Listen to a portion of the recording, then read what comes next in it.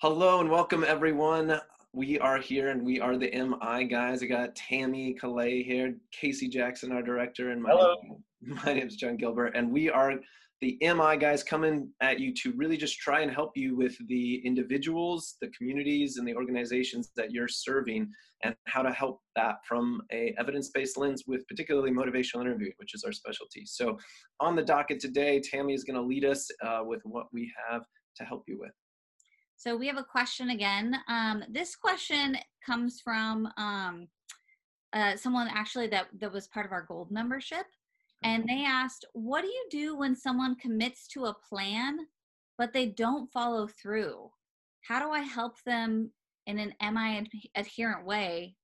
Like, how do I help them? They've created this plan, but they're not following through. Help. So the first thing off the top of my head, which is probably not totally MI adherent or appropriate, but the first thing off the top of my head is, well, welcome to being human. That's perfect. Is, what happens when somebody comes up with a plan and doesn't follow through or follows through with parts of it? I just think, gosh, that is probably one of the most quintessential aspects of the human experience, especially regarding change. Yes. Something was profound for me when I was taking an ethics class years and years and years ago. And I remember they were talking about, how righteous we can be. And it wasn't even MI. And they said, how many of you have ever been on a diet or exercise plan ever in your life? Raise your hand. And everybody in the room raises their hand. And he said, so how many of you are in the exact same plan you originally started the very first time? And everybody drops their hand. And he said, so we've all relapsed. And I think that's it was so helpful for me from an addiction provider at the time perspective, is that, oh my gosh, change is hard. And it doesn't mean we don't care. It doesn't mean we're not committed. It just means we start plans and we fall off the wagon chronically. A lot of people do chronically. And some behaviors we stay on board with and we stick with. So that's just kind of my out of the gate thinking around it is common. And I think the more common we understand it is, then it helps us not blame or stigmatize and put it into just a complete normalcy range. And it helps us respond more strategically. So the way that I started looking at this, and again, I know the visual people out there really like when I use visuals, but that is the way my brain works. It's where I started using the analogy of a hot air balloon with a plan. And so if I build a plan with somebody, when I think from an MI perspective, the balloon itself is kind of the hot air of the importance. That's the steam. That's the catalyst for change. Is the more hot air you put into the balloon, the more that gets heated up and there's more energy in there and reverberation in there, the faster and the better the balloon is going to lift. And for me, that is all around change talk and importance and focus and values and goals. The more time we spent cultivating that and building that energy, truly the critical mass around change, their motive for change, the bigger the balloon gets and the more the behavior can take off. And then I equated the cables holding the balloon to the baskets as their confidence. And what's in the basket is all the things they're trying to lift off or all the change that they're trying to carry forward. And then I think of some of the sand ballast, the bags that are hanging from the basket, as some sustain talk. So we have to lift off some of that sustain talk and make the basket filled with things that can be carried forward. With that in mind, when you go back to the original question of what happens when people don't follow through on their plan, I immediately look at one of those three things.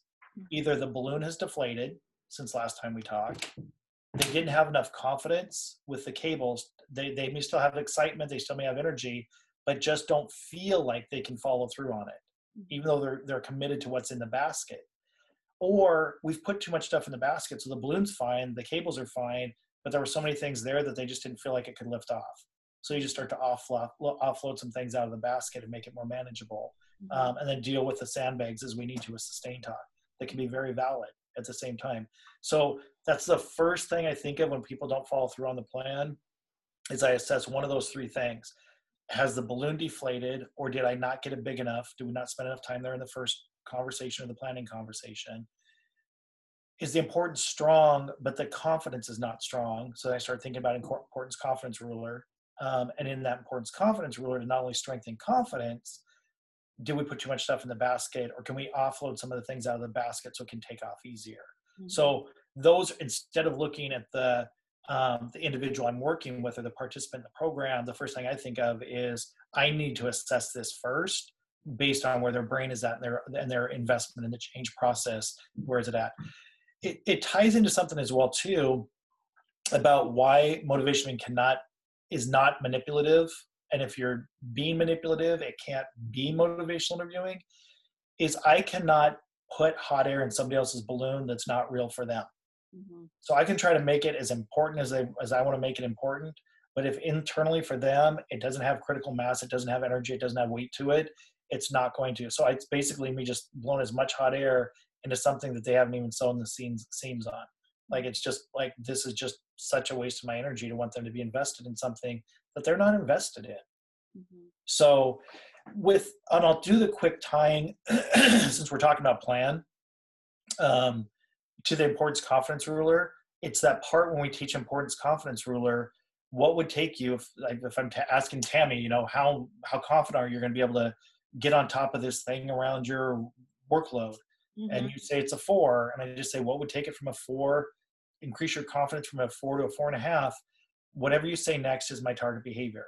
Mhm. And so if you say, you know, if I could just get my desk more organized, Mhm. and I say, okay, if that's your only goal that you have to do, if that's the only thing I'm going to put in the basket, how confident are you going to be able to follow through on that? Oh, that's an 8 or a 9. I can just organize my desk. That's not a problem.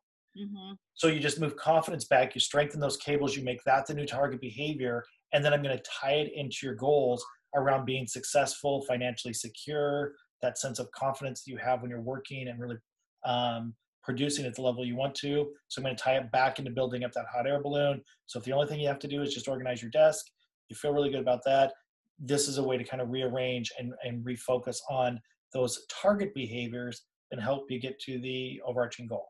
Mhm. So that's my thought when people aren't following through on the plan. Assess immediately, and then just think, okay, which part of these is my intervention in my conversation today going to be more targeted towards? Mhm. And that makes a lot of sense to me. I'm sure I've heard you talk about this balloon analogy, but for some reason it's like really hitting me today. And I think it makes so much sense. Good. In the sense that, yeah, when I think about when I'm trying to make changes in my life or whatever, that basket, if there's 20 items in the basket, I am so overwhelmed and I just don't even know where to begin. Whereas again, if it's taken down to, you know, like maybe for me, like 3 items or something, I'm like, okay, I can work on one of these 3 items and go from there. And then maybe in a week or 2, I might add 3 more items. But yeah, that just makes so much sense. You know, Tammy, and even when I hear you talk about it, what strikes me about it in a real-time perspective, if you have 20 things in the basket and it's just too heavy and it feels so overwhelming, it's almost impossible for the balloon not to start to deflate on its own. Yeah. Like, as you're sitting there, because you have to keep pumping hot air into the balloon. You can't fill up a hot air balloon and just let it go if there's a basket on the bottom of it. Yeah. There's a heat register there that you need to keep putting hot air into it to regulate the lift. So Yeah. just because it's filled does not mean it's going to take off. We need to keep, and once it takes off, we still need to keep putting heat in there to regulate the flow as well too. And so that's what I think of is if you've got 20 things in that basket and it doesn't take off because you're so overwhelmed, not only does it look like the basket is unmanageable, in the background, the balloon is going to start to deflate over time as well too, on its own. If somebody's not helping inflate that balloon, you start to get discouraged. Exactly. And you start to question, do I really want to make this change? I've got these 20 items that I need to handle. Or I can just say, maybe it's not that important. I'm just never going to get to it. I'm never going to get it done. I don't have the time. I don't have the energy. Yeah. I don't have the willpower. Then people will start to judge it as well too. And it just becomes this downward spiral, which is why we get so stuck in certain behaviors. And not only do we fall off the wagon, it's so that is a well-greased skid. Falling off the wagon is a well-greased skid for a lot of people. Yeah. It's like, I don't have the time, the energy. You know what? I've lost my motivation. And why did I start this in the first place? That skid of falling off is so easy. So it makes sense why it's hard when people don't get started on the plan or don't follow through, because those skids are so well greased.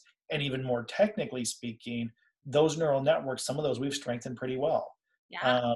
And we haven't strengthened as much the executive functioning, the problem solving, coping skills. We tend not to practice strengthening those quite as much en masse. Mm-hmm. That makes a lot of sense. John? May I jump in? Yeah. So we were talking earlier, Tammy, and about a possible change for you. And at a certain point, I could have gone to what Casey was saying and blown up the balloon, and we could have talked about the future you want for your situation we talked about. And but it seemed like it was an important enough big balloon that I just checked in around. Is it that, or is it really? It sounds like it's more this. So I'm just kind of wondering about, and you can literally check in, is it an importance issue or is it a confidence issue with people? And just to keep, this as simple as possible as well, it's just thinking when someone comes in, is this an importance issue or is this a confidence issue? Right. And if the visuals are helpful, keep that in mind. But if you don't know, you can ask. It doesn't mean it's always going to be accurate. I've asked people and it seems like it's more one than the other and they think it's one. It doesn't matter. It's that you both are collaborating around trying to get to the heart of what's going on and how to have that activate this person to be who they want to be, and feel into that and lean into that. That's kind of the gestalt. But more even practically and concretely, Casey, you were just talking about things like executive functioning and neural networks. A lot of the times I'm finding in coaching the many people that we've coached here at IFSC is we kind of get to just this one step and that's it. Whereas when someone goes back into the real world with facing, I don't know, my background's healthcare, so they're trying to stick to healthier eating, and then their spouse makes a bunch of cookies or brings in ice cream or whatever. It's really hard because our environments actually cue us a lot more than just our internal. It makes it a much steeper hill to climb, and so important. Helping someone with their executive functioning by asking hypothetical problem solvings, like, well, what if this happens? What if that happens? Or that your partner is likely to do this or that, and you've probably thought about ideas on how to navigate that, as Casey, you might say, laying those cobblestones out as if they could have insight. There's these more advanced ways of getting past just coming up with a specific, measurable, attainable, realistic, timely goal, a SMART goal, which has evidence, but you can go beyond that and really help someone feel like they've already addressed some of these triggers that might pop up in their environment, the temptations to eat unhealthy or not, the temptations for the drugs, how their friends might ask them to go out and what they would do differently. I don't think that gets talked about a lot even in my frameworks, because we're so focused on engagement and deepening either importance or confidence. We don't get to how do we use that confidence in relation to the future to help them be who they want to be when they're most challenged the most, Right. And I think that's really important to your whole point that is getting more popular and you've really helped lead, is executive functioning in MI. I think that's really, really important. So that's one other aspect, is it an importance issue? Is it a confidence issue? And how can they feel confident for possible hypotheticals that may pop up? How would they handle it? Or what would be their thought process? What would go through their brain to be who they want to be when they're tempted to return to their old ways? And then if they did return to their old ways, how much would that matter or not? Oh, we're blowing up the balloon again. And if that's big, let's go to the confidence cables and help them feel like they can navigate it, which lastly, I'll say, means you can share resources and information if they genuinely don't know, like we did with Tammy. Like, we brainstormed some stuff, I shared some ideas, but I checked in throughout so it wasn't too much. And then we ended with, so where does that kind of leave you with what makes most sense for you from here? And then would it be helpful for a follow-up? Or if it was someone I was in the community with, I might ask, so who might you follow up with to be who you want to be? And there's just so many ways to do plan that are beyond what I think a lot of people are talking about, of just get a talk of someone saying, I will. It's not about someone saying, I will. It's that up of strength and motivation and confidence to then organically tip into, I don't want to, but I got to. I need to, I have to, I will, because it's who I ultimately want to be, and it's the role model I want to be for my kids, and that's what it's about.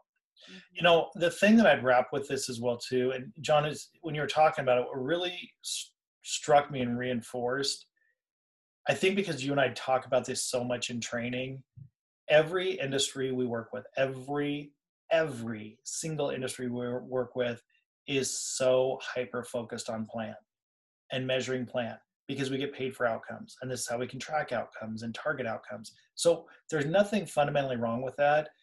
But the reason I bring it up when I was listening to you talk is that it goes back to the nature of the original question. What if they're not following the plan?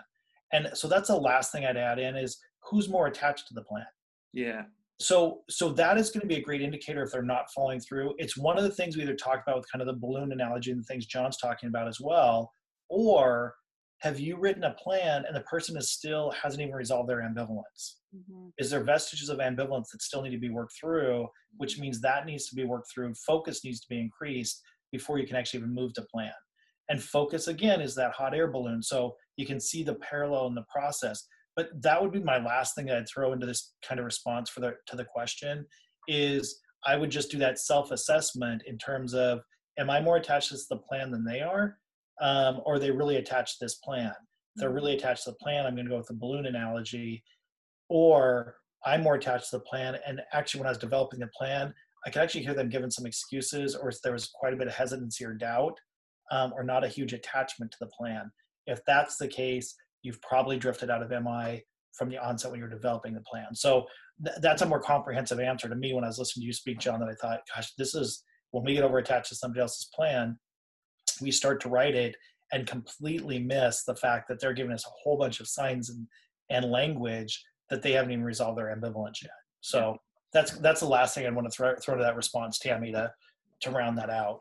Well, and to that point too, of that can get into other podcasts and things we can do of like, well, when do you think someone's just telling you what you want to hear and all these other things, right? Like all these, but at the end of the day, their behavior is either getting them what they want or it's not. And the more you're attached to the outcome, the more it's probably going to be you diagnosing them as having a problem, which I appreciate you bringing up, because I was thinking about it when you were talking earlier, Casey. It's like, how are we seeing them? And if we come in and we see them as lacking, that's a different way to see someone. And if they're lacking because we don't think they did enough, or that now we're going to get our supervisor on our back because we're not meeting our numbers and we're feeling like we need to get our numbers, so we need to do things to get these people to get our numbers, all of that, and passing that pressure along, it might feel like a real pressure, but the more you pass it along, just don't expect this person to really go deep enough inside themselves to maintain whatever change it is you're working on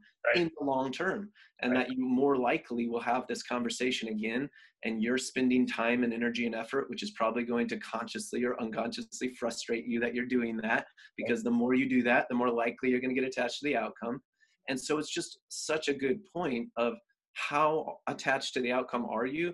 And if you want to attach yourself to something, attach it to the visual of the balloon analogy, attach it to how important or confident is this person, and attach it to how much are they aligned with their behaviors and their values. And if you can attach your attention to all that, it's a higher likelihood that you will have someone in front of you be more of who they want to be, not because you're manipulating them, because you're guiding them to be who they want to be with the resources you have and the experience you have to help them if they care. But it's their choice, it's their life. And so how much are you treating them like that as you guide them? And I think that's what gets lost in the planning process. Great points. This was an awesome question and answer, you guys. Thank you so much for answering. And as always, thank you guys for asking the question too. So feel free to send any and all questions our way.